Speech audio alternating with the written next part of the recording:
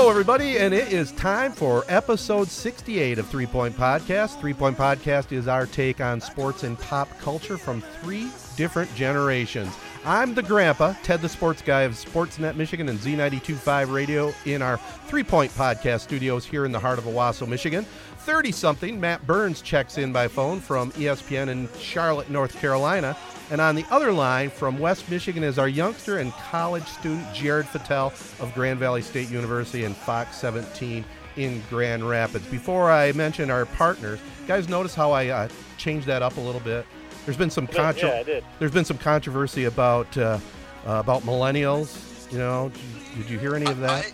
I think it's fair because I've been getting a lot of shit on this podcast for being a quote-unquote millennial, but really it's Matt and his generation that's been screwing up America. I remember when that millennial term came out, it was controversial what year actually fell into the millennial. So, well, I think what bothers Jared is it's become kind of a negative thing that when you call somebody a millennial, it's like they're clueless. Right. So let's keep Jared as a millennial, all right? See, that's what I mean. It's like I've been shafted into the negative connotation that is a millennial. Well, we'll clear it up. We'll keep it cleared up like I introed it tonight. And by the way, I want to thank our advertising partners that include Advanced Elevator, Sheridan Realty and Auction Company, Rivals Tap House and Grill, the Corona Connection, and Card Service Michiana. Thanks also to our website partner, Sports Radio Detroit, and our friends at Midwest Sports Network. Well, the NFL draft gets underway Thursday night, and we're going to be checking in with Pierre from Pride Podcast, part of the Midwest Sports Network, right, Matt? Yeah, they're part of the MWSN Nation. So, yeah, that'll be a cool conversation. All right, well, we're going to get it rolling right after these messages from our 3 Point Podcast partners. Rivals Tap House and Grill is the area's go-to spot for the best in food and drink. Meet up with your friends and catch your favorite sporting events on over 20 high-def flat-screen TVs. And our 120-inch projection screen. Rivals can handle your large or small parties and is an awesome spot to put on your fundraising events. Weekly food and drink specials including gourmet burgers, wings, pizza, homemade soup, and salads. Rivals also stocks a large selection of craft and domestic brews. Rivals Tap House and Grill, the official gathering spot of 3 Point Podcast, located on the corner of Shiawassee and M21 in Corona. 8590, 9500. Looking for items to buy or sell? Look no further than SheridanAuctionService.com. We will solve your problem. Bring Sheridan Realty and auction your items and we will market them all over the country and get them sold. If you are looking to buy items, we can help with that too. Call today, 989-720-SELL. It's fast, easy, and we get results. SheridanAuctionService.com. Buy or sell, we'll get it done for you. Call 989-720-SELL. You'll do better with Sheridan. Well, guys, let's start this off with the Pistons. Now, the Pistons, as we record this, we're recording it on Monday night. They're down 3-0 to Milwaukee. No real surprises there, but, probably going to lose that series and be swept, I think. One of our correspondents, Casey from Mount Pleasant, was down at the game Saturday night, and here's his email he sent to us at 3pointpod@gmail.com. I went down to Detroit Saturday night to check out the Pistons in their first ever playoff game at Little Caesars Arena. While the atmosphere around the arena was great before the game and during the first half, the crowd took a significant turn in the third quarter, booing the Pistons after every turnover, timeout, and missed bucket. I know it was a blowout, and they haven't won a game in this series yet, but seeing how this is the Pistons' first year in a long while being relevant in the NBA, let alone making the playoffs, it was weird hearing boos rain. Wanted to hear your guys' thoughts on fans not being supportive of the Pistons in their first playoff games at LCA. Let's start it there, guys. Who wants to take it? They let the boos rain down on this team. Blake Griffin's the only one who really showed me something on Saturday. Everyone else is just like Andre Drummond. Was he throwing the game? I've actually seen like 2 or 3 people tweet that out. Like, was he throwing the game to pay off some gambling bets? What was going on out there? The thing is, I can't get mad at this current roster. They're kind of just dealing with what Stan Van Gundy left behind. He really screwed us. When he was the GM, he basically he burned the boats for last season with the whole Blake trade in general, just so that he could try to save his job. And it's just not fair how he was able to get fired, and we still are paying him. similar to like when I was younger. So let me tell a quick story, not to go off on a tangent. But when I was younger, me and my buddies, we used to walk across the street and chip and putt on the golf course greens. And for some reason, my friend decided he was going to take out his sand wedge and just take a chunk out of the middle of the green. Oh. So we were caught on the green, and I ended up having to clean up around the golf course and pull weeds out of rocks. I think Stan Van Gundy should have to pay the contract money that we are paying Blake Griffin and Andre Drummond out of his own contract. He's getting off scot-free in this whole scenario, and it's like he had the complete last laugh. He's getting paid. He put together his final last-ditch effort last season, and now we have to deal with the mess he created. No, I think that it is interesting to think about that. Like when a coach, and he was running the team too, he was coach and president or whatever his title was, he made a bunch of terrible moves, and now, right, Dwayne Casey is having to deal with it. Yeah, they're back in the playoffs, and, you know, there's a side to me that I was actually like a little excited when I heard that it was basically a sellout, or it was a sellout at Little Caesars Arena. At the beginning of the game, you could see the energy. Everyone was excited. I thought that was actually really cool. I thought it was cool to see, hey, NBA playoff basketball back in Detroit. Pistons are back in the playoffs. I didn't think they were about to, like, run the table and win this series, but I was like, hey, maybe they'll win one, give the fans something to cheer about. It was a little weird, like our listener said, how quickly the fans turned into booing the team. But, I mean, rightfully so, because other than Blake Griffin, like you said, Jared, I mean, it was just a pretty poor effort to me is what I saw. I don't know if they're already a little checked out, but I'm a little down on Andre Drummond. I know a lot of people love the rebounds that he gets, and he has a bunch of 20-20 games. I think a lot of those stats are empty stats. Maybe I've said that on this podcast before. I think his impact on the game isn't very strong, and paying him the money and Reggie Jackson the money that they are is really holding the team back. Yeah, and I think I agree with Jared on one point that Van Gundy really put him in a bad spot, and it could be a while getting out. I mean, I give Casey credit for getting this team and this roster to the playoffs in general. That's pretty sweet. I do disagree with one thing, Jared, you said, though, and this has always bothered me. I know fans, they pay big money to go to games, but I'm more of a glass half full guy. If I'm going to go to a game, it just does bug me to boo my team. You know what I mean? Boo the other team, but try to be supportive, you know? I mean, the players are human too, and they feed off the crowd. And if the crowd is positive and excited, you know, they're going to play better. I get the fact that they haven't been playing good. I mean, heck, if I'd have been a Detroit fan that traveled to Milwaukee for that first game debacle, I'd been booing that game. But it just hits me in the wrong spot to see the home team booed. You're the reason that the Detroit Lions and basically every single Detroit team is struggling right now. That may be. It's the loser mentality you have. No. You're not there. You're happy to be there. You're never going to boo them. Whatever they put on the court, you're just going to be happy with. No, there's a solution. Here's how I see it. There's a solution to it. Instead of booing, don't go. That's where. Don't spend your money. Don't go to the game. Boo from your couch. Right. I think they get the message when, So you're saying that you're a better fan than they are. They paid their money. They sold out the LCA. In that first half, when the Pistons are playing well, they were cheering them. Right. But you're the better fan because you're watching from your couch, shutting it off in the. Okay, let me ask you this: Did you watch the entire game? I haven't watched the entire game in all three. Okay, so what do you think? So it's like, how were they supposed to sit there and enjoy the entire game at the arena? Well, first of all, getting blown up by 25 when you can't even stop watching your Dateline NBC for a couple hours without shutting it off. Well, it's not a good product. No, it isn't a good product. I guess my whole point is you can watch the game. You don't have to boo. That's all. Yeah, I guess maybe that's just every team, every fan base does the booing. It is kind of weird sometimes because, you know, you paid the money to be there. You're supposed to, I guess, in a sense, be supportive of the team, and you're kind of booing, bringing them down. I don't know. It is kind of weird, but tell that to the Philly fan base. I don't know if that would go over well. But I think the Pistons, they have pieces. Like, they were playing really well, I don't know, a month and a half ago when Blake was healthy, when he was rolling. They have potential. I would have really liked to see, I don't think they would have won this series, but if Blake would have been fully healthy, not like a little banged up, fully healthy, him versus Giannis would have been a really cool matchup to see. I don't think they would have won the series, like I said, but it kind of sucks that Blake is banged up because I think they could have made a little noise in this series. Yeah, it's possible, Matt. But what I saw Blake, although he was hurt, he defended Giannis about as good as you could. Right off the bat, the first 3 or 4 possessions, Giannis had like 3 turnovers, and because of Blake and because of his active hands. Something that we do have to root for this team is that we have lost a record. We've actually tied the record. We've lost 14 straight playoff losses. 13, going for 14 tonight. 13. If we lose 14, that will be the record for the most consecutive losses in playoff history in the NBA. So we could root for that tonight. Little piece of history, the Detroit Pistons. Pretty sure the Lions have a pretty similar record going, too. In the playoffs, for sure.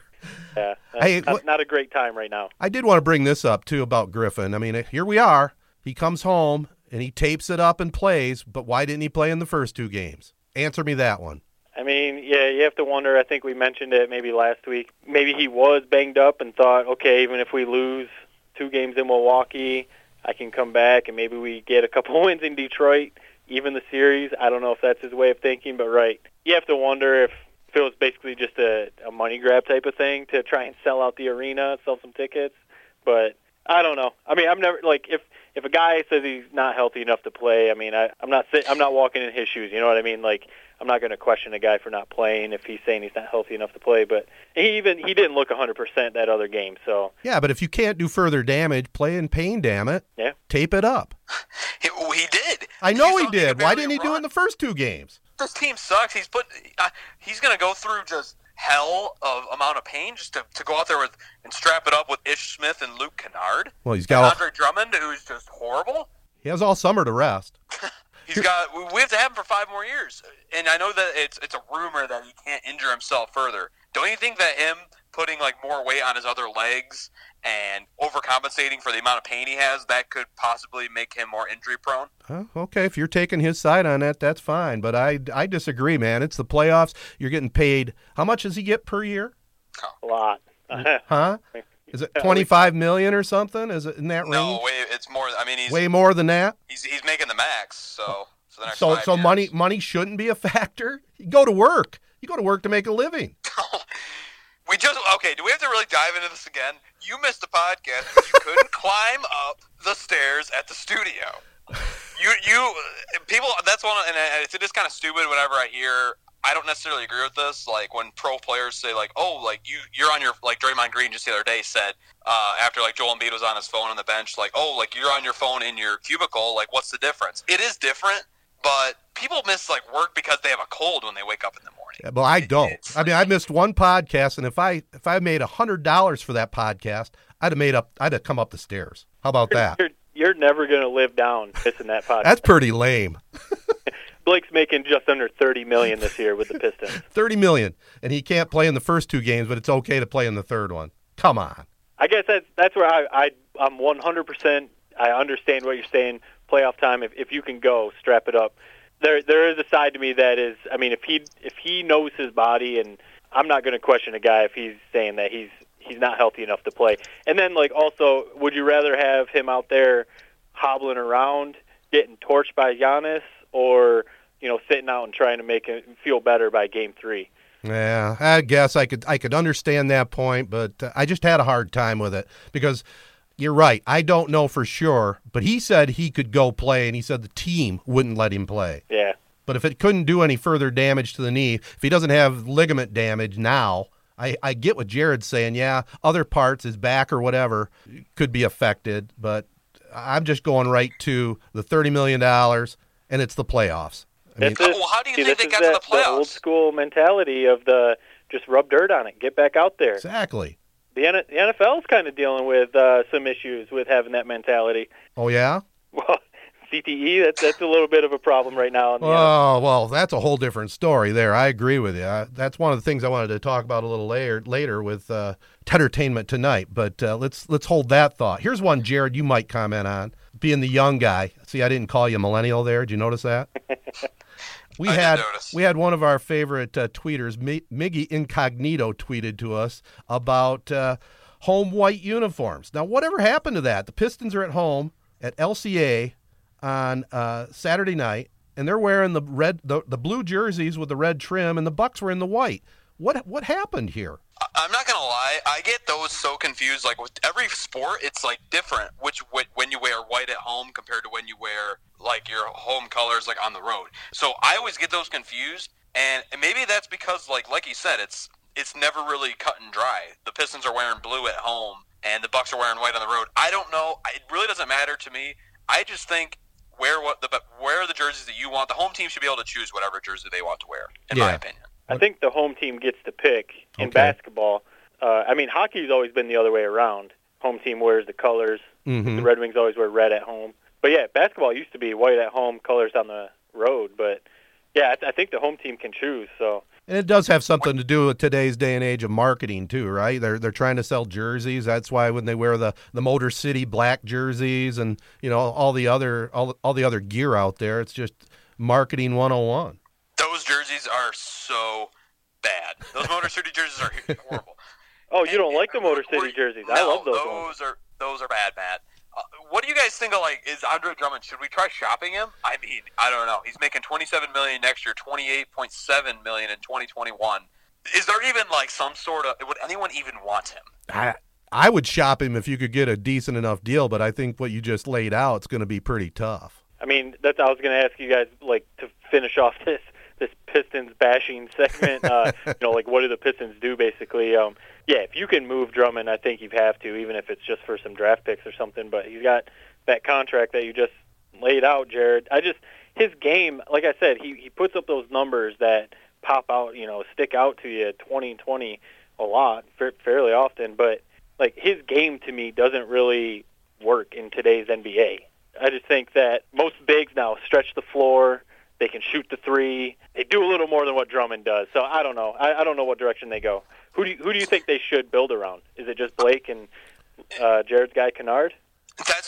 Matt, you took the words right out of my mouth. What is it with Pistons Twitter on Saturday saying that they need to build around Blake Griffin, and then they throw in and Luke Kennard? One, they're not even in the same stratosphere of players. And two, Luke Kennard on Saturday, 9 points on 4 for 9 shooting, 7 rebounds in 37 minutes. I think I read What are we building around here? I think I read something on our pod site about that.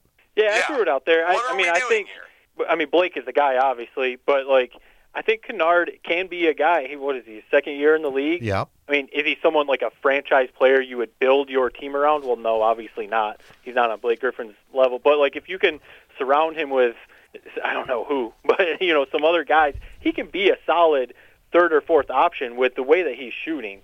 I mean, we're starting to build bring in some guys just so they could play alongside Luke Kennard. Right. That's where we're at. Like we said, that's where Stan has left us. We should. What I would do, package Luke Kennard and Andre Drummond and ship them out. We're going to talk about Marvel's Avengers in Tedtertainment later today. But how nice would it be? So, Ted, you probably don't understand this because this is kind of what's hot in the streets. Marvel Avengers, the Thanos. So what he does, the villain in Avengers, he snaps his finger and 50% of the population disappears. Would we be angry if Andre Drummond, Blake Griffin, maybe Matt Stafford, all these guys in their contracts, Miguel Cabrera, if they just disappeared off the books with a snap of a finger? That's the only solution we have here after what Stan Van Gundy and all these bad contracts we have on every single team we have. That's not too far out of the realm that what difference would it make, right? Because I'm going to kind of segue this into something we talked about last week, Matt, that you found an interesting tidbit that since 1900, every decade, the state of Michigan has had a championship of some sort, right? Yeah, it was the 4 Detroit pro franchises, and including also Michigan and Michigan State football or basketball. Yeah. And, yeah, every decade since 1900, at least one of those teams has won a championship. This current decade we're in, the 2010s, I guess, if you want to call it that, nothing. I mean, our latest chance was Michigan State mostly, but I guess you can count Michigan too, in the NCAA tournament. The Pistons, but it looks like they're about to get knocked out.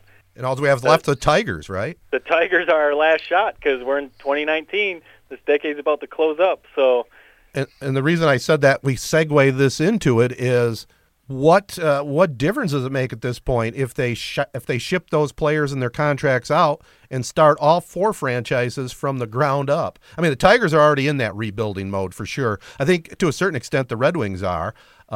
Lions still the big question mark, but this Piston team, who knows? Are we going to be satisfied with them just squeaking in the playoffs at an 8 or 7 seed every year? I don't think so. Yeah, I think that's the weird spot I feel like that both the Lions and the Pistons are at. Like, you've got, say Blake Griffin and then Matt Stafford are your 2 like centerpieces on those teams. Big money guys. Pistons squeak into the playoffs. Lions are always, right around that 9-win mark, somewhere around there. But, are they ever actually going to take the step and be legit title contenders? Who knows? I know we're going to talk about Yzerman coming back to the Red Wings a little later, so maybe he's going to get that thing turned around, but well, yeah, let's wrap up our Pistons and NBA talk with this first round. And like I said, we're recording this Monday night. Maybe they'll get one for Pride. I doubt it. So there's been some disappointing first round matchups, but the second round's looking pretty awesome. There's some good matchups looking in the crystal ball ahead of us here, including Milwaukee and Boston's one of the ones. There's some good games. Yeah, Milwaukee and Boston should be one, and the biggest one should be Rockets Warriors over in the West. That'll probably be the best series of the whole playoffs, maybe. But yeah, to that point, are you guys? I've always thought the first round should be 5 games. Is there a point to play this 4th game? Like, even if the Pistons steal one, is it like, oh my God, we got to play another one? Right. But I think it should be 7 because it's like, why not? I don't think there's such a thing as too much basketball, so I'm okay with it. With that being said, will I watch it? Not at all. I think the Pistons would have to win two games for me to tune into a Game 6. Even if they won Monday night when we're recording this, I don't even know if I would tune in for the next game. I really could care less with this team. One positive about the Pistons, though, I like Dwayne Casey as the coach. I'm happy with him leading us going forward, and I liked what he said after the game, or right before they played, only their 3rd sellout of the season a couple nights ago, is he said, before I leave, those top rows at LCA, they're going to be filled. I like that quote. Yeah, he's pretty solid. I like the way he handles himself at press conferences. Obviously, he's coached them up this year because look at that roster. It's just not very good. And they did make it to the playoffs, and they held together. Yeah, they're stinking it up in the playoffs, but if you give him a few more pieces, and they can definitely be dangerous. Yeah, so hopefully this offseason, they can make the right moves for him. All right, well, draft day is coming up on Thursday night, and we're going to be talking NFL draft and specifically how the Lions are going to look at things here. But first, I want to tell you about Advanced Elevator Company. They feature top-of-the-line field technicians for installation, troubleshooting, service, and repair of elevators. An area business leader and longtime supporters of the Corunna Public Schools and the Michigan State Spartans. And also, the CorunnaConnection.com knows it's great to be gold. Keep up to date on all that is Corunna. The spring sports season is underway at Corunna High, so keep up with the Cavs at CorunnaConnection.com. And by the way, big family news with your brother there, Jared, Johnny Fattel, taking a head coaching basketball job at Freeland High School, and also going to be a teacher up there, and that's definitely exciting for Johnny. Yeah, something that I think is important to note, he is no longer Johnny. His Twitter name and his official name, he has gone from Johnny to John. Yeah. He's officially a man now. All right, good for him. But he'll always be Johnny to me. You know that, right? He'll always be Johnny to me as well. But he made the move like Johnny Manziel, huh? Yeah, John Manziel. Start calling me John. Well, in fact, we're thinking he might sit in the studio with us next week, Matt. So we'll get some of his thoughts, and also he can sit in on some of the other stuff, some of the other hijinks we have here on our podcast. Nice. No, that's definitely awesome. Congrats to him. And I know, Jared, you said before, I forget exactly what we were talking about, but your dad obviously was a great coach. It fell down to Johnny. John now, I guess. He's got his first head coach. John Jr. Didn't come down to you, though, did it? No, just not. I did consider becoming a coach in my younger years, but just I'm in the sports field. Here we are, podcasting. Nice. All right, we got our guest on the other line. We'll let Matt introduce him. All right, guys. Well, we know what time of year it is right now. It's NFL draft time, and it's a time of year that every team, no matter how you finished last year, everyone's excited for that draft. You know, everyone's got a clean slate. You can get excited about your roster, and, you know, everyone's going to be Super Bowl contenders after the NFL draft. So we brought on a guest to talk NFL draft with us and break down what the Lions should be looking for and anything else, Detroit Lions or NFL draft. His name's Pierre from the Pride Podcast, another member of the Midwest Sports Network podcast. Pierre, thanks for joining us. Yeah, thanks for having me. How are you guys doing? Good, good. So, yeah, I guess first off, are you excited? The Lions have made some moves in the offseason, signed some free agents, maybe filled some holes with guys like Trey Flowers, Justin Coleman. They picked up C.J. Anderson at the running back spot, Jesse James at tight end. Have they filled enough holes in the offseason free agency, or do they still have a lot to do in the draft? They filled some holes, but I wouldn't say all of them. They still do need another tight end. You have Michael Roberts. He hasn't really proved much. With the receivers, you have Danny Amendola. Like, obviously you have Jones and Kenny.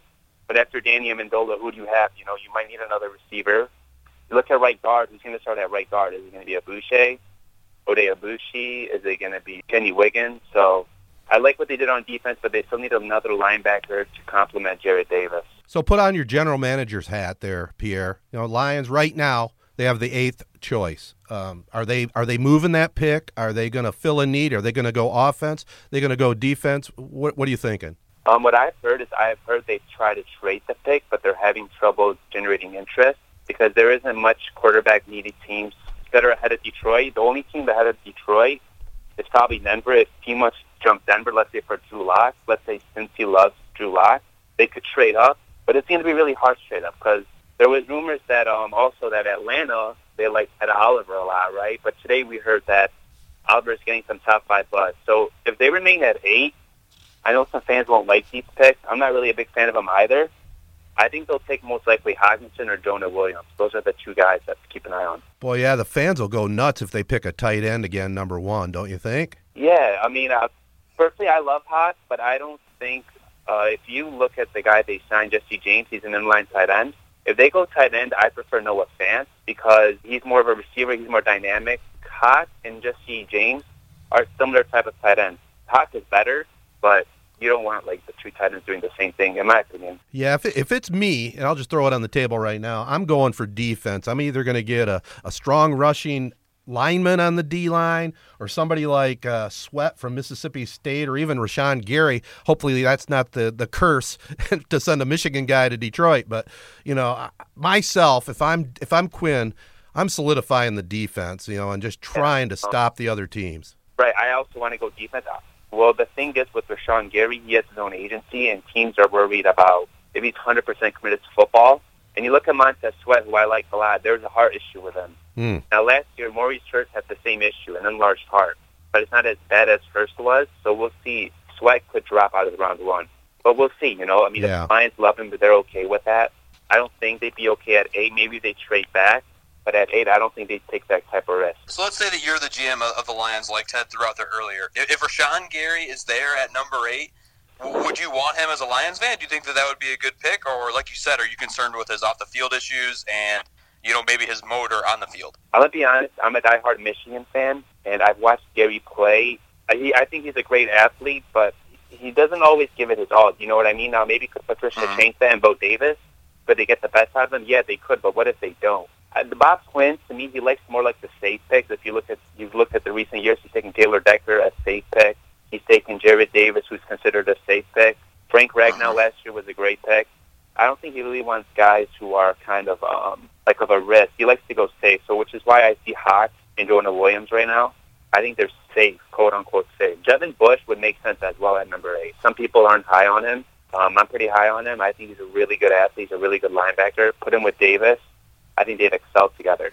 Yeah, that's kind of where I'm at with this year's draft. I mean, you got Matt Stafford, and everyone has their opinion on whether Stafford is, you know, an elite quarterback. I think he's in that conversation anyway. But, I mean, with the contract and everything, you've got Matt Stafford for a while, and you've already invested money into the offensive line.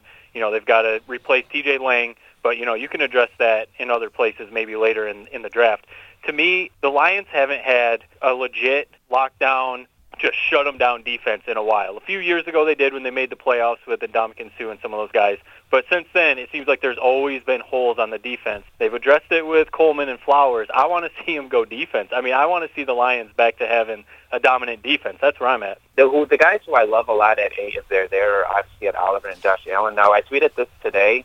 If the Jets really do love Ed Oliver, there is a chance that Josh Allen could fall to it, because you look at the Giants, they'll likely take a quarterback. I think they'll take a quarterback. You look at the Bucs, they'll likely take White. They lost what's his face in free agency, Quan Alexander, I believe, to the Niners. And you look at the Raiders, would obviously take Quinnis. I mean, if the Jets take Oliver at 3, Josh Allen could fall to 8. Now, if I'm beat Bob Quinn, let's say Allen's on the board at 6, I'd call the Giants up. I think Josh Allen's a game changer. Yeah, I agree with you there. I mean, if for some chance Allen would fall to the Lions, that's my man right there. Yeah, he's my number one prospect. I love Josh Allen a lot. So Bob Quinn comes in, obviously hires Patricia, and there's a lot of other Patriot type of moves going on. Trey Flowers this offseason.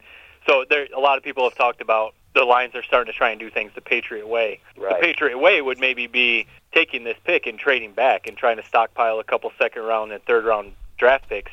I know you mentioned earlier there's not a whole lot of interest in that, but, I mean, do you think that's where the Lions are at right now? Maybe they still have some holes, should try and get some more second- and third-round picks? Or do you think there is a guy at 8 that can be like a franchise changer? No, I think they should trade back. If they could trade back, absolutely. You get an extra second, extra third rounder. That's where like the crop of the draft is. That second and third round, you could find your corner there. You could find a receiver there. In the draft, there's a lot of depth at corner. So that's what I would try to do. I would try to acquire more picks. But it's hard because the Jets want to trade back. There's rumors that the Broncos want to trade back. So, I mean, a lot of teams want to trade back. It's just hard finding the right team to trade back with. So we're talking a lot about the draft, and obviously it's going to translate to players on the field for the Lions. But let me ask you this. So, like, what is the Lions' goal this season? I mean, 6-10 last year. What would make it a successful season? Is it a playoff appearance? Is it 8 wins? Is it 9 wins? And on the other end of that, like, what would be a season where Matt Patricia would immediately be put on the hot seat? Would it be another 6-10 finish, or would it be something worse?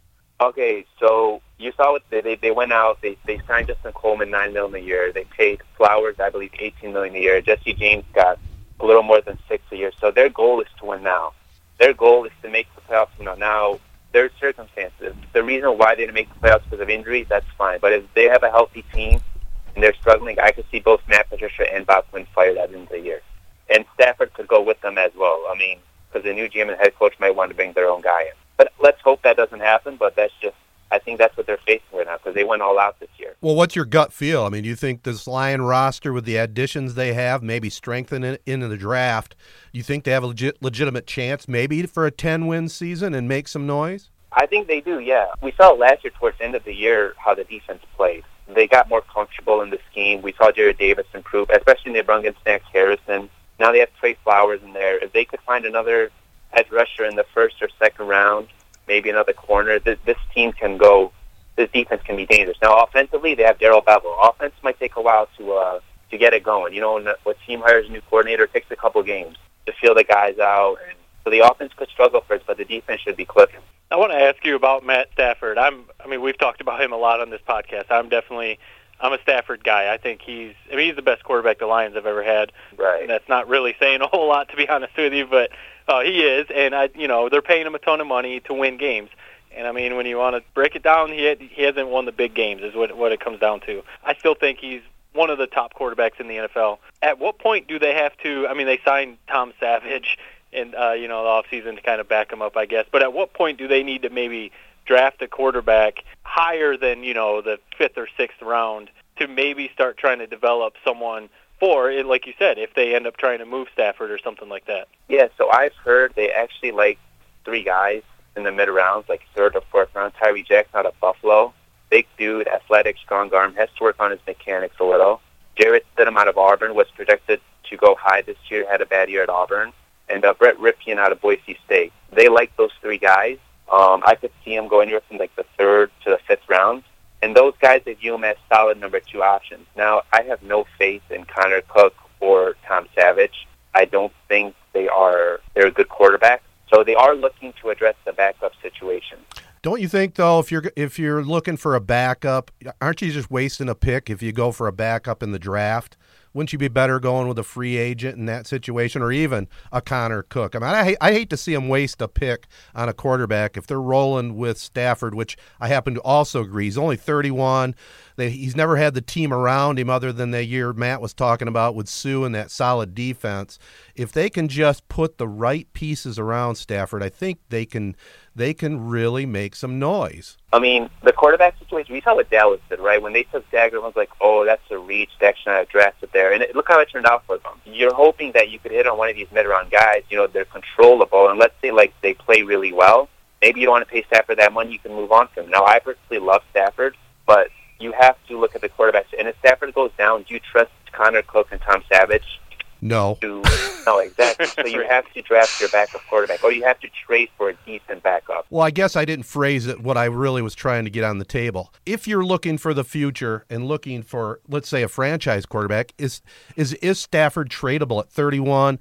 I know he has the big, giant contract, but doesn't Quinn at this point look at the whole picture? And if you got a franchise quarterback, let's say next year Tua is available somehow, and you could put together a package with Stafford at that point. I mean, my viewpoint is they look for a franchise quarterback in the draft. I mean, right now, if they were to move on from Stafford, even next year, it would cost them a lot. Mm-hmm. I personally don't think they'll move on from him. I did read a tweet from Benjamin Albright, I believe. He's one of NFL insiders. He said that if Stafford was to be made available, if he was a free agent, there'd be about a dozen teams interested in him.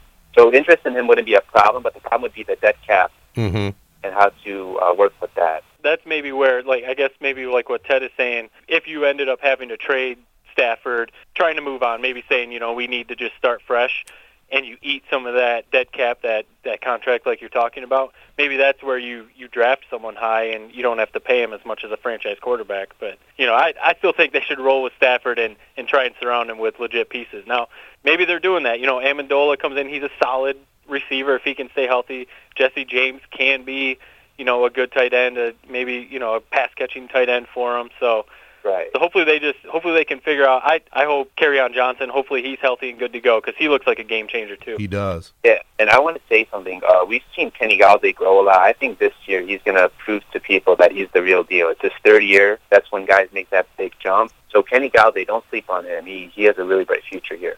Is Kyler Murray for sure going to be Arizona's pick? I think so, because if you look at everything, Josh Rosen doesn't fit what Cliff wants to do.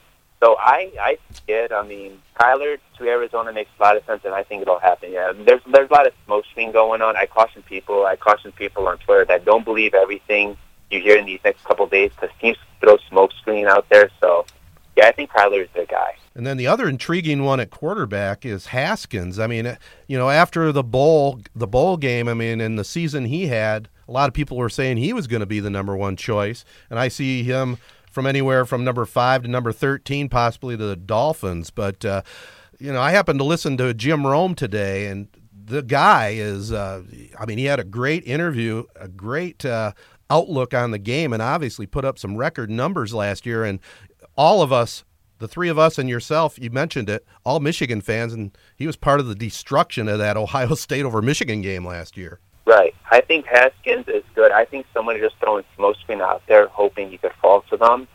I think Murray will be the number one quarterback off the board, but Murray's actually my number 3 quarterback because his size scares me. He get, you know, like, he's little, one hit, he could get hurt, kind of like an RG3 situation. RG3 was banged up a lot. That's what worries me about Murray. But I think Haskins, I see him going number 6 to the Giants, or someone even trading up for him. I think he's a special kid. That would make some sense. Play a year or so behind Manning and then take over. Now, one of my favorite quarterbacks in this class, he has accuracy issues, but his potential is through the roof. I love Drew Lock. He's my number 2 quarterback. His arm strength is amazing. If he like gets drafted, put him behind like an Andy Dalton or say an Aaron Rodgers or a Joe Flacco, like under the right guy, sit out a year and start the year after. I think he could be the best quarterback from this draft.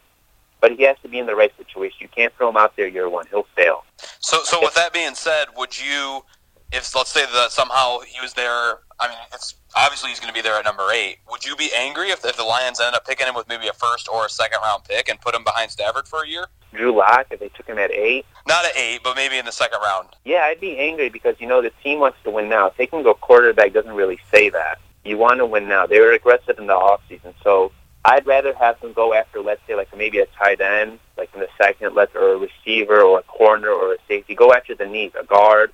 I don't like quarterbacks. I'd address that in day 3. As Lions fans, I mean, we're, like I said, how I opened it up, it's an exciting time for every fan, even if you're a Lions fan. New players, new roster, it's exciting. But the Lions don't have a very good history of drafting very well. They have some good draft picks, obviously, but overall, obviously, Matt Millen, Mayhew, not a very good record when it comes to the draft.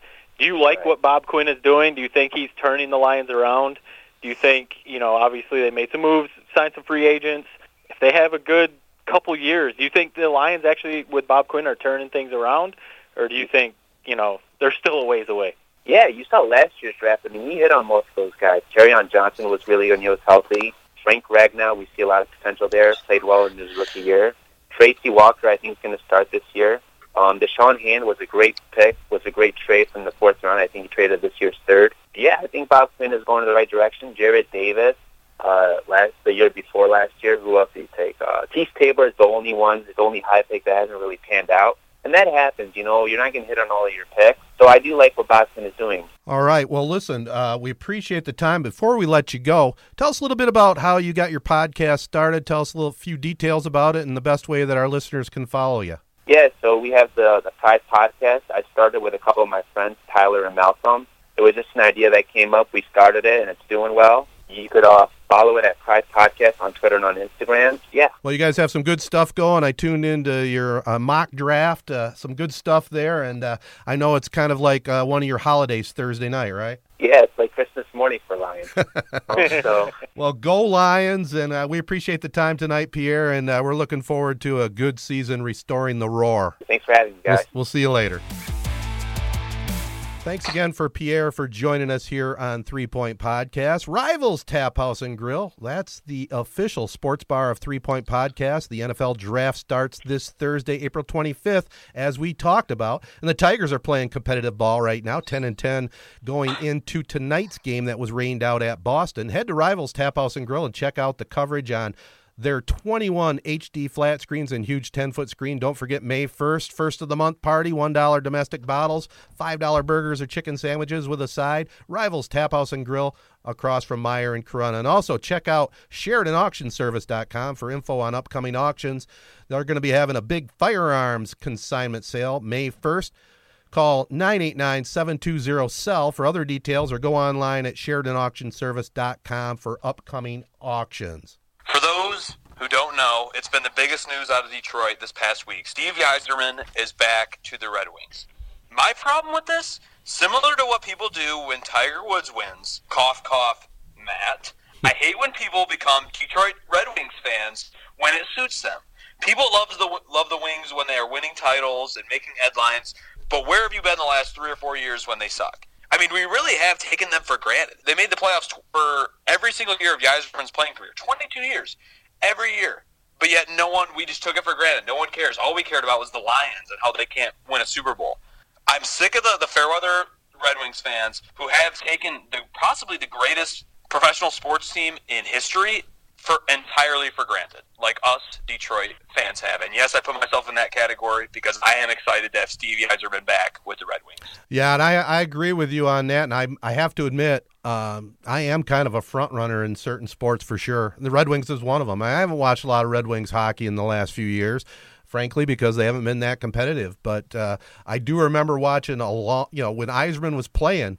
That was a great era in Detroit Red Wings hockey, and I have to admit, it is nice to see him back home where he belongs. And I do think that they're probably the top choice to maybe win a championship out of the big 4 Detroit teams. The next team, I think, unless it's the Lions somehow, which I don't think that's going to happen.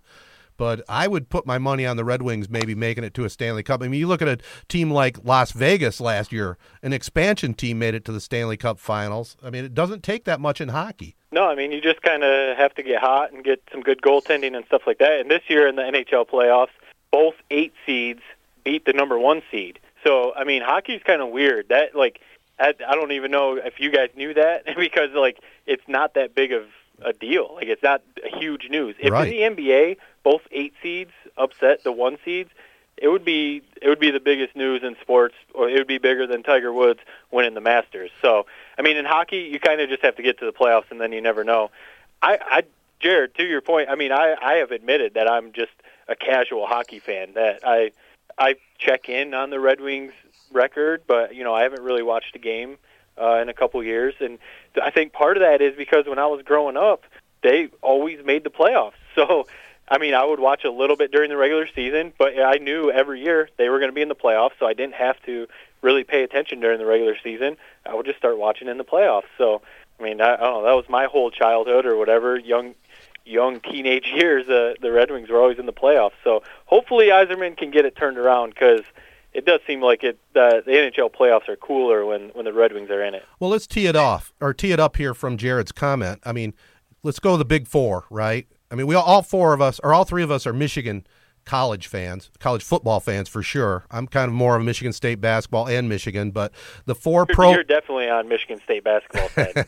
But I think being on this podcast has made you more of a Michigan State basketball fan. Well, you got to do what you got to do to keep things fair-minded. But the four professional sports, I am a diehard Lion fan, and I'm a diehard Tiger fan, and I guess I would be more of a casual Piston fan and Red Wing fans. When they're doing good, I'm going to admit it, I'm a front runner. I'm going to watch them a whole lot more than I am when they're struggling. How about you guys? I think that's what. Why Detroit fans? Why do we put all of our chips into the Detroit Lions? Why did we do that? I mean, the Red Wings are, like I said, they're one of the best professional sports teams in history. Just the way that the sustained success they've had. Well, I'll tell you one reason. Did you ever play hockey? You played football. No, Matt, you played football. I played football. We never played hockey. Yep. I played boot hockey. Boot hockey at McCurdy Park. Hockey does suck. Hockey does kind of suck. I think that's a big thing, because, I mean, hockey, a lot of schools in Michigan actually do have hockey. Now. A lot of it's more like club sports, it might not necessarily be the school. But, like, living in Connecticut for 5 years, hockey in the Northeast is huge. I mean, a lot of college football in the Northeast isn't that big of a deal, like UConn and Boston College, I guess. But, I mean, so college football is not a big deal, but hockey up there, everyone plays hockey. Everyone who was from, like, the Boston area or, New England, they love hockey. So I remember when I moved there, it was crazy seeing that difference. So, yeah, I think growing up playing it is a huge thing. Yeah, it is. Do you guys think that the Red Wings have probably the best jerseys in all of professional sports? Because their red jerseys, and even their white ones, they are just sharp jerseys. Oh, they're classic. There's no doubt about it. They're sweaters, too, by the way, Jared. That's true. And probably biased, but honestly, I think the Tigers' home white with the Old English D, I think that is the coolest uniform in all of sports. I mean, it's a lot better when they're good, but that clean home Detroit white with the Old English D, that is cool. I like that a lot. I will say, I think probably we ran a poll on our 3-Point Pod at our Twitter site at what sport or what team do people think will be the next one to win, and everyone, it was like 60% of the people picked the Red Wings. No one picked the Tigers. Some people picked the Lions. So it does seem like maybe people were just hyped up over Steve Yzerman coming back, or maybe everyone just knows there's no hope for the Lions. But it does seem like the Red Wings have the most hope. Well, let's go full circle here. You guys didn't answer, though. I got two diehard teams, the Tigers and Lions. What about you guys? Basically, the Lions are 1, 2, and 3, and then number 4, Pistons. Could not care less about the Red Wings, could not care less about the Tigers. Actually, 1, 2, 3 Lions, 4 Pistons, 5, 6, 7 blank, 8 Red Wings, 488 Tigers. Wow. Tigers are the worst. From a kid that saw Justin Verlander throw a no-hitter even. I was going to say, you were in person seeing a no-hitter? Come on. That was very cool. Going to a Tigers game is awesome, but just the thing is just it's like a small talk thing in Michigan. Like, how about them Tigers? Like, that's what people talk about, and it's like no one cares. People who watch them every single day, every game, no matter how good or bad they are, it blows my mind how people do that. Ted. Well, it's because it's called being a fan. I mean, I love baseball. Oh, okay. I love baseball. That's the difference. You don't. Right? You played it very little as a youngster, so you don't have that love for it. I think that I talked to some buddies about that a little while ago. I forget what game we were talking about. Somehow that topic came up, why a lot of people don't like baseball, And I think a lot of it is like understanding the sport. If you grow up playing it, you grow up watching it, you have a better understanding of it. Same with hockey, same with soccer, whatever. A lot of people here, say, "Oh, soccer's boring" or whatever, but people who understand the game love it. Yeah. Same with baseball. Like when you watch a baseball game, if you really know the sport and you know how pitchers are working counts, how defenses are playing, and how managers are managing games, there is an appreciation to it. I think there's a nostalgic factor to it. Ted, you grew up in that era, like listening to baseball on the radio, Ernie Harwell, that there's probably nostalgia to it too. But I think that's a big part. If you don't truly understand the game, then you're just sitting there watching, like, why are these guys just standing around throwing the ball around? Well, to me, it is. There's a nostalgic value to it, but it's a passion thing. I mean, I truly, I know, Jared, you're going to laugh or you don't understand it, but I truly love baseball. I do. How about you basically just saying that I don't get it? Like, I'm not a part of the cool club. Like, I didn't play baseball. I don't get it. That's why I don't like the Tigers. Maybe it's just the fact that it's not entertaining. Okay. Maybe it's the fact that the sport just stinks. Maybe that's why I didn't play it. Wow, you got a little defensive on that. No, I think that's just like part of it. I mean, maybe you just don't like it. There's things that people don't like. I don't like Game of Thrones, but maybe that's because I haven't watched it. See, maybe if I watched Game of Thrones. I like the way you slid that in there. No, that's what I mean. That's why you guys are the worst. That's why, Matt, you're the worst type of game. He throws that in, Ted, every chance he gets, that he doesn't watch Game of Thrones. This is my view on that, and we'll probably get into it with Tedtertainment tonight. Oh, that's coming up. That's coming up. The people who get mad at the people who watch the most famous show on television, like, how could you watch that show? How could you watch it? And then, on the same hand, just all are telling everybody they don't watch it. Matt, it's like, just defend yourself here. Why do you feel the need to tell everybody that you don't watch it if you really don't care? Well, I don't tell that many people. I have definitely done it. I do it because it clearly gets you fired up. So that's kind of fun. that is the fun part. I do like to just, like troll people, I guess. But I don't get mad at people for watching it. I understand it probably is an incredible show. I just haven't like put the time in to watch it. Same with baseball. Like I would never get mad at people who sit down and watch every Tigers game. I get it. People love baseball. You're going to watch it. Yeah. Do you really get it though? Every game, Matt? Yeah. If you want to sit down and watch 3 hours, that's your choice. That's your choice. Spend your time that way. Just the same way that you spend an hour every Sunday watching some TV show that has like Puff the Magic Dragon in it or something? See what I mean? You say that it's probably an awesome show, but then you say a comment like that. You think it's a lot better than watching the Tigers play the Minnesota Twins for the 38th time in a year? That's the worst thing about baseball, the scheduling. It's like we play the Yankees once every 3 years, and we play the Minnesota Twins and whoever the heck else that's in our division 400 times a year. Well, let's put it stupid. Let's put it this way. You bring up some good points there. Baseball's got some problems that they definitely need to fix. And before we move on to the next topic, I know they're trying to they got the motto now, let the kids play, right? Like the Bryce Harper bat flip and things like that to try and get the young crowd into it. Jared, again, you're not a millennial, but you're a young guy. Is there anything you would suggest to make baseball watchable to you? This is something that I've actually heard, and I thought it was a good idea. You know how there's like the NFL Red Zone channel? Like, what about like an MLB? Every time Mike Trout's up to bat, you're watching. There's no commercials every time. Like Mike Trout, Bryce Harper, Miguel Cabrera, all the time. Every time these stars are up, you're watching them. So you're not watching one specific game. And then whenever there's like an ace on the mound, it shows him when he's pitching. Whenever there's someone in scoring position, like what is that, second base or third base, you show that got that like at bat. Like that's something that I think would be actually interesting, and I might watch. That's not a bad thought. It's a big might. Seems like the baseball channel did do that at one time. Yeah, the MLB network does have that.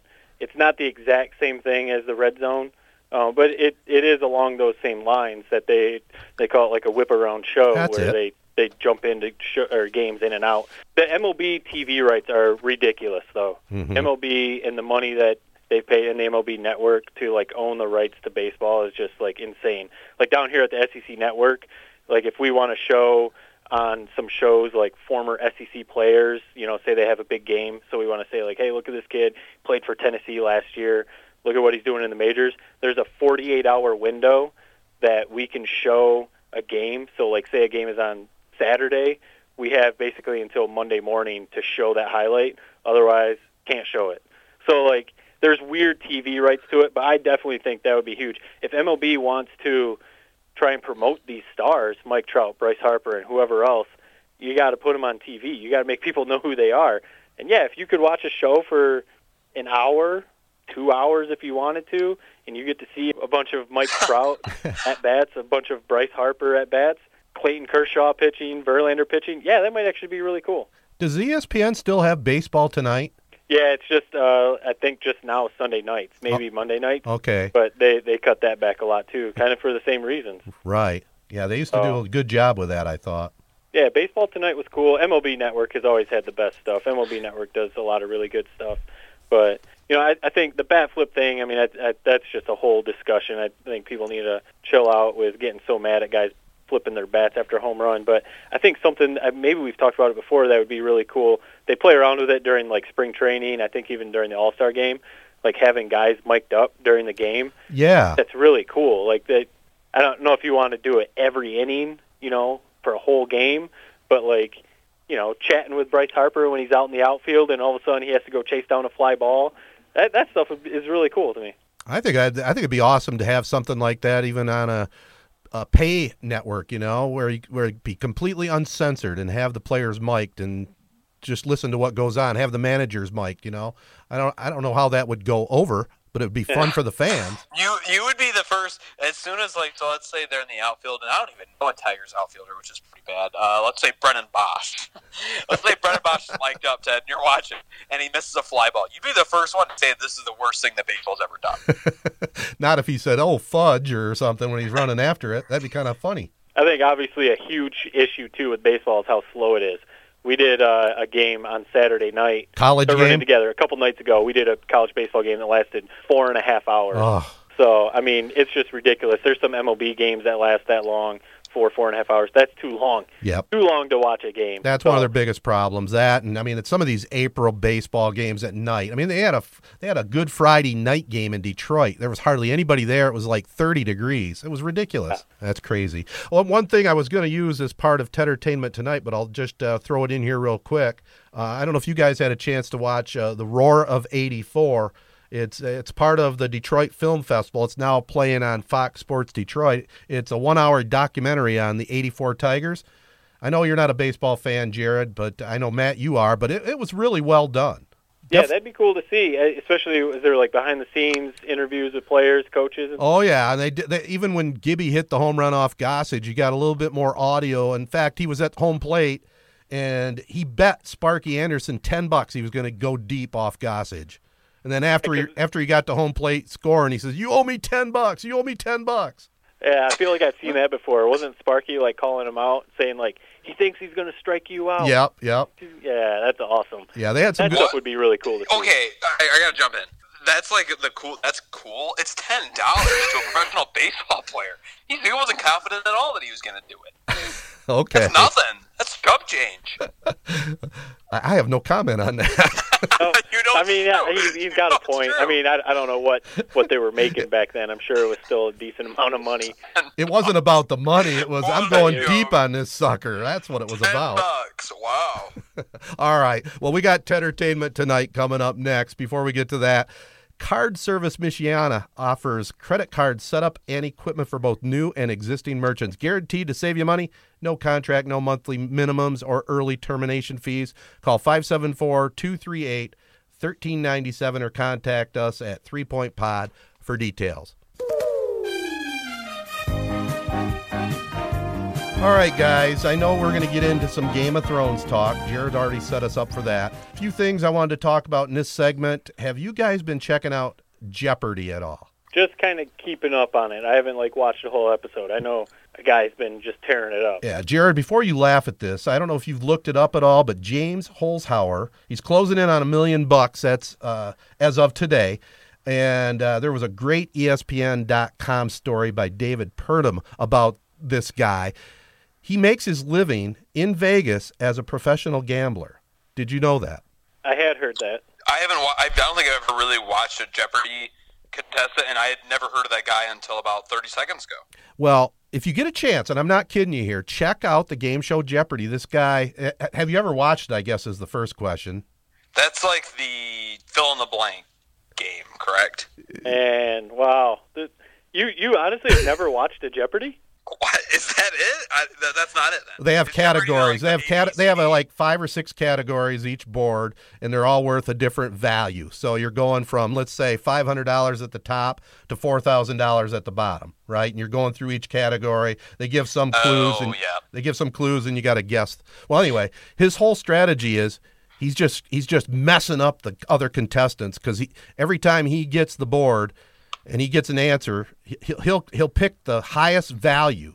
And they have another category called Daily Double where you double your money. He's just smoking these people, and it's all with his gambling mentality. That's why I think if you get a chance, check it out. I think you would enjoy it. This guy has a great strategy going. Yeah, he even had a perfect show one of the nights, didn't he? Yeah. He won over $100,000 one night. And he's already up to about $1 million, like I said. But it's funny that the all-time money leader on that show back in 2004, guy's name was Ken Jennings. He actually went up against a computer to see how he would do against a computer on Jeopardy. I think the computer beat him, but he gave it a pretty good battle. But he won $2.5 million back in 2004 on Jeopardy, and this guy James Holzhauer might have a chance to beat him. I know you've probably got something else, Ted. I did end up watching The Dirt this weekend. What'd you think? And got basically the same review that you gave it. Cool. It was entertaining. I mean, again, kind of like Highwaymen. Not like, wasn't amazing, but it was cool to see. I'd be curious to read the book. Same here. I was thinking the same thing. Because I feel like, even though, like you said, that opening scene, it was kind of like, oh, wow. I still feel like the movie was obviously holding back a little bit. I can't imagine the details that are in the book. You wouldn't want to watch that opening scene with your mother sitting by you on the couch. I know that. Did you watch it with your daughter in the room? No, she was in bed. Okay. Yeah, that probably would not be a smart move.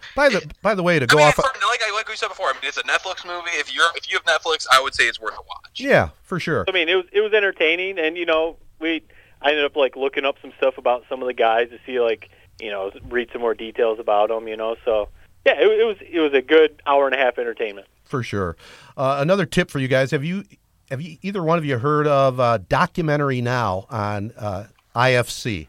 It's a parody documentary series put together by Bill Hader and Fred Armisen and produced by Lorne Michaels of Saturday Night Live. No, it's pretty good. If you get a chance, it's pretty well done. And I just watched one from this season called Any Given Saturday, kind of a takeoff on Any Given Sunday, but it's about professional bowlers. It's definitely got some chuckles in it. Are they're mockumentaries? Yeah, they're half-hour mockumentaries. Okay. Yeah, they're pretty well done. So check that out if you get a chance. Also, Jared, we talked last week about Batman. You like Batman? The Gotham TV show, the series finale is coming up this Thursday, and it looks like they're going to wrap it all up together pretty sweetly. And they have a pretty good trailer on it if you want to check that out on YouTube or something. Is that the one with Detective Gordon? No, Commissioner Gordon. I've got it straight now. So, I mean, obviously, that's the DC comic, Batman. Marvel Avengers Endgame is actually coming out on Thursday. I actually bought my tickets the very same day they came out. Right. A lot of people are, like a lot of box office experts, I guess you'd call them, movie experts, are saying that this could actually be the highest grossing box office film of all time, like beating Avatar's like $3 billion. Are you guys interested in Marvel or not at all? Kind of. I'm not. Again, it's not something I got to rush out to see, but I've seen some pretty good ones. This one sounds like the hype. It's going to be incredible. I got to give credit there, but I'm not one of these guys that is hooked into it. I will watch it probably when it comes on HBO or something, but I probably won't go to the movies. Yeah, I'm kind of the same way. I think I've just never gotten into. I wasn't a comic book kid as a fan. I've never gotten into the comic book movies. I think they're cool. I've seen a couple of the Avengers, like a couple of the X-Men movies. Iron Man. I thought Iron Man was cool, mostly because of Robert Downey. But I'm not like rushing out to see these.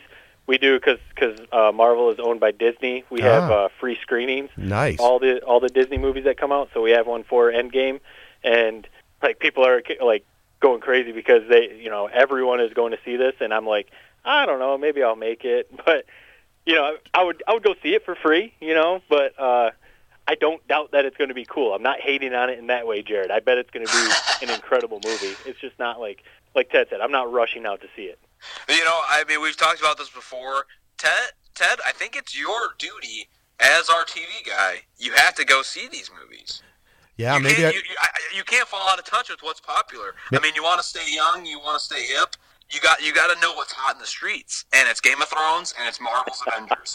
I am aware of both of those things, you know. I am aware of the background too. I just don't have the guy who knows every minuscule detail about this Jeopardy contestant. Well, this one will get you too. Yesterday, I watched on my DVR. That's an old man term, isn't it? I recorded it from Saturday night. I hadn't seen it in a few years. The 10 Commandments. Man, that was a 4-hour block of TV right there yesterday. I watched. The 10 Commandments movie? Yeah, with Charlton Heston, Yul Brynner. The movie was actually made the year I was born, 1956. So, you know, you compare that and the special effects to the CGI and you know, the Avengers. Slight difference, but I thought they did a pretty good job with it back in '56. Oh my God. They parted the Red Sea. How bored were you on freaking Sunday? 4 hours? It was a great Easter Sunday thing to watch, Jared. Now settle down. I've seen some of that movie. Is it really 4 hours long? Yeah, it's a long one. Yeah, in fact, it was one of those back when it came out. You know, kind of like Titanic. I don't know if you remember going to see Titanic. They had an intermission when you went to the movie theater. Do you guys even know? Have you ever gone to a movie that has an intermission? Oh yeah, I remember that Titanic. I mean, if you want to count it, drive-in movies. I've been to a bunch of drive-ins. Right. That's in between two movies. But small fact: Titanic, first movie that I ever saw boobs in at a movie theater. I was like 12 years old. Thought it was the coolest thing ever. Kate Winslet, baby.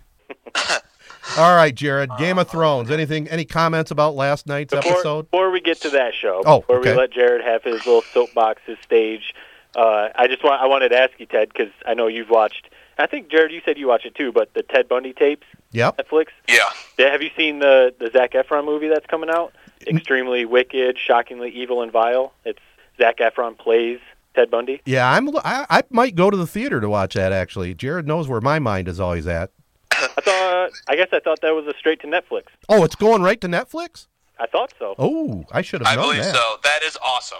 And I'm actually very much looking forward to seeing that. Although I'm not a big, like, murder, mystery, basically, I hate all those sort of movies, but I do love Zac Efron, so I'm very intrigued. I did see some clips of him in makeup. Boy, he looks scaringly like Ted Bundy, too. I mean, they made him up. That one's going to be good. Yeah, so, yeah, I'll definitely check that out.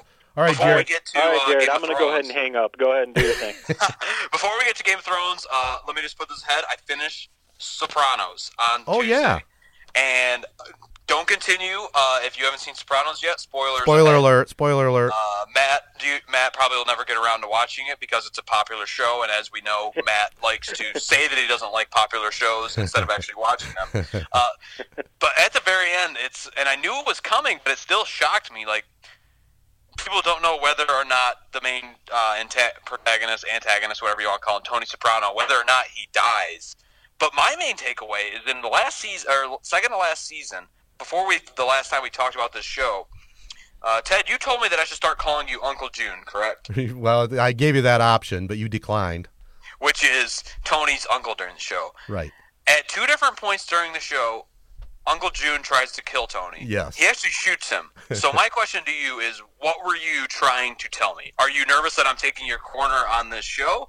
That I am going to take over the podcast from you as the host? Well, I can already tell you want to take over the entertainment portion of the show. I don't know. I've got to watch out. I don't know.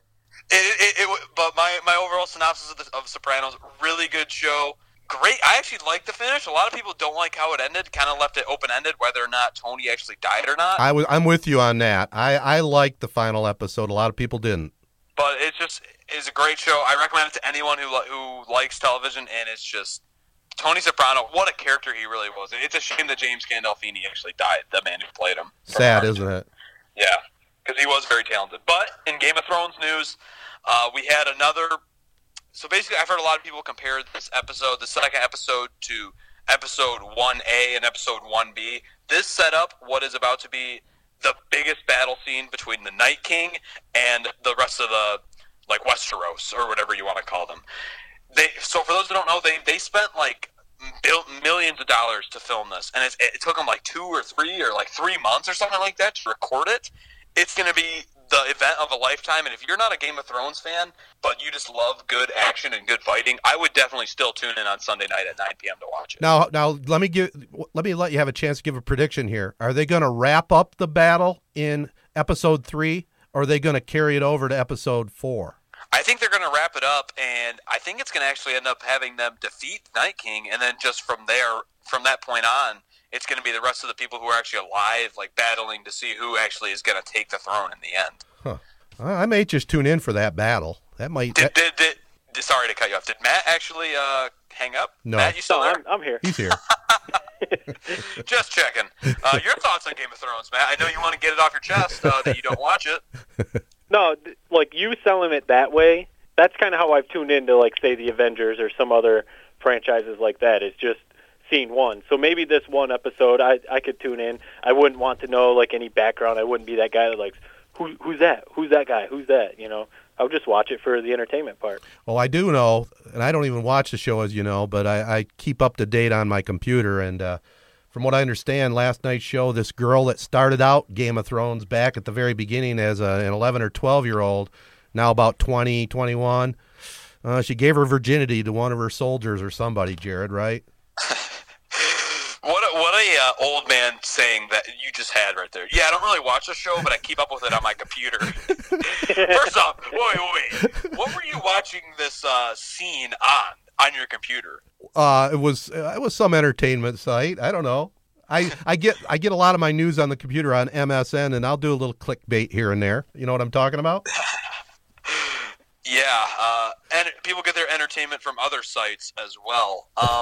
It was a jaw-dropping scene, and it's weird because I'm about the same age as her, but you still feel like you're like her father figure or something. It's hard to explain. I don't know. It was a little much to see that scene, but that's what you get for Game of Thrones. All right. Well, before we wrap up this segment, and we're getting a little long again, Matt works for ESPN.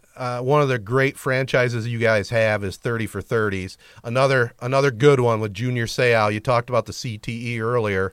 What a sad story, but it was a well-done documentary on Junior Seau. Thoughts? Yeah, I mean, I watched it too. Obviously, if it's a 30 for 30, you know it's going to be really good, like you said. But this one, I mean, man, they with the interviews with his ex-wife and his children, and just hearing them talk about how he changed. Yeah. He retired. His manager and, some other friends just talk about the personality change and some of the signs that they wish they would have picked up on, Yeah, it's kind of scary, like, to be honest with you, to think that it kind of makes you think, I don't know, maybe this is, like, thinking about it too seriously, but, we sit here and, like, glorify these guys for smashing heads on Sunday. We go crazy on big hits. We tell guys to rub dirt on it, get back out there and go play. And then you see stuff like this, and I don't know, it just makes me think, like, man, it's kind of selfish as a fan to sit here and, like, cheer on these guys while they're sitting there destroying their lives, basically, out there on the football field. It's kind of barbaric. It is. We've talked about it before. I mean, you got pro football players, and it's really at the top of the news about the CTE. But then you have UFC fighting. What do you think the long-term effects are on those guys, or boxers? And I mean, it's just that's all they do is try to hit each other in the head. Yeah, it has to be similar. I don't know if there's been any studies done on former MMA fighters or anything, but yeah, I mean, just it's kind of crazy, and just I don't know. Yeah, that 30 for 30 was really well done. Have you seen it, Jared? No, I haven't seen it yet. Is it on the ESPN Plus? Is that where it was dropped? I watched it just on ESPN. Wow. No. Yeah, it was on ESPN, but all the 30 for 30s are on ESPN Plus. Well, there you go. It's worth the watch. I think so. Like you said, Matt, they're all worth the watch. They're so well done.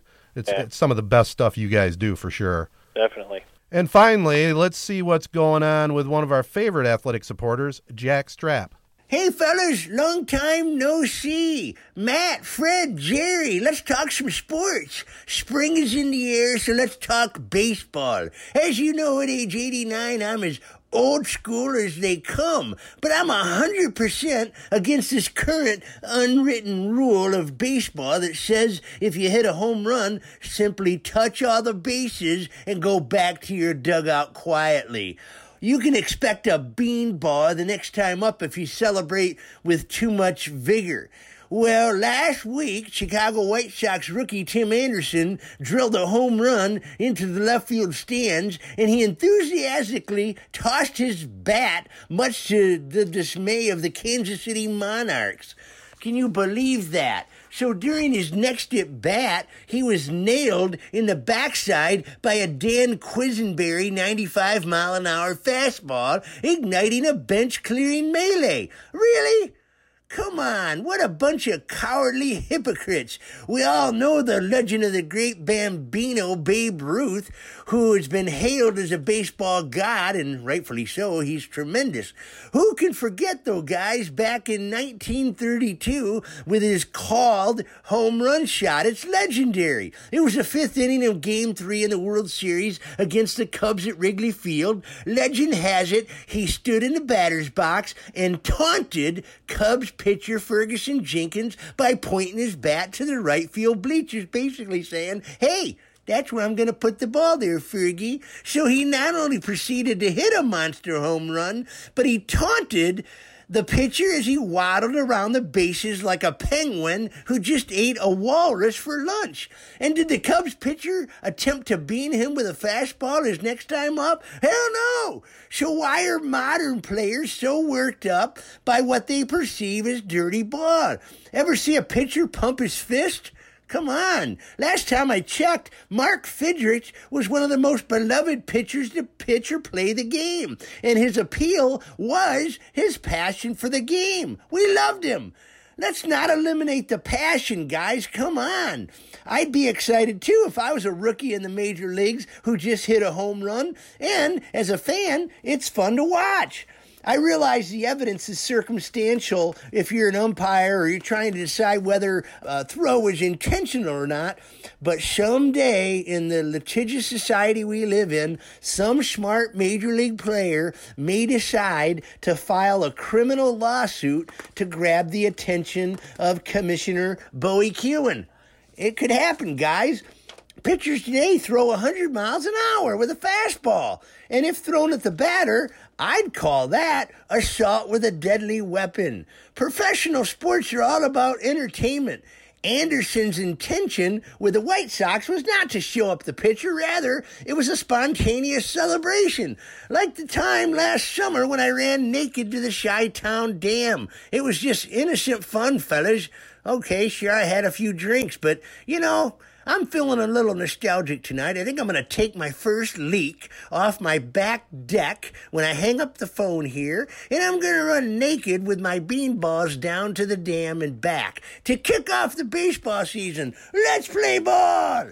Okay, guys, that's it for now. And if you enjoy the show, share 3 Point Podcast with all your friends and family. Subscribe on Apple Podcasts, SoundCloud, TuneIn, or other great podcast hosting sites. Give us a follow on Twitter, Instagram, or Facebook at 3 Point Pod. Thanks again to our 3 Point Podcast partners, Advanced Elevator, Sheridan Realty and Auction Company, Rivals Tap House and Grill, the Corona Connection, and Card Service Michiana. Thanks also for our special guest, Pierre, for joining us. Give him a follow at Detroit Lions fan page on Instagram and at DLFP Tweets on Twitter. Also, be sure to check out our friends at Sports Radio Detroit and Midwest Sports Network for their great programming, including 3 Point Podcast. And once again, this has been a 3 Point Podcast production in conjunction with Sportsnet Michigan and Z92.5 The Castle. Thanks again for listening to and supporting 3 Point Podcast.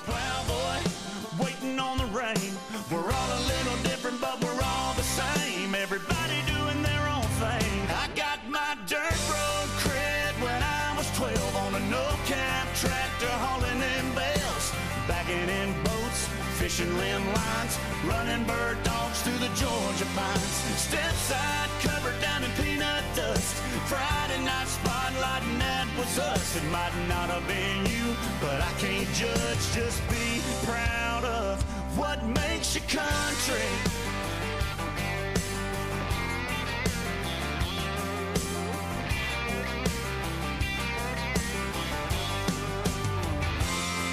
Does it run in your blood? Did it come from your daddy and mama? Were you converted by an Alabama song on the radio that feels so right? Did you lock eyes with a little green-eyed girl from Jackson?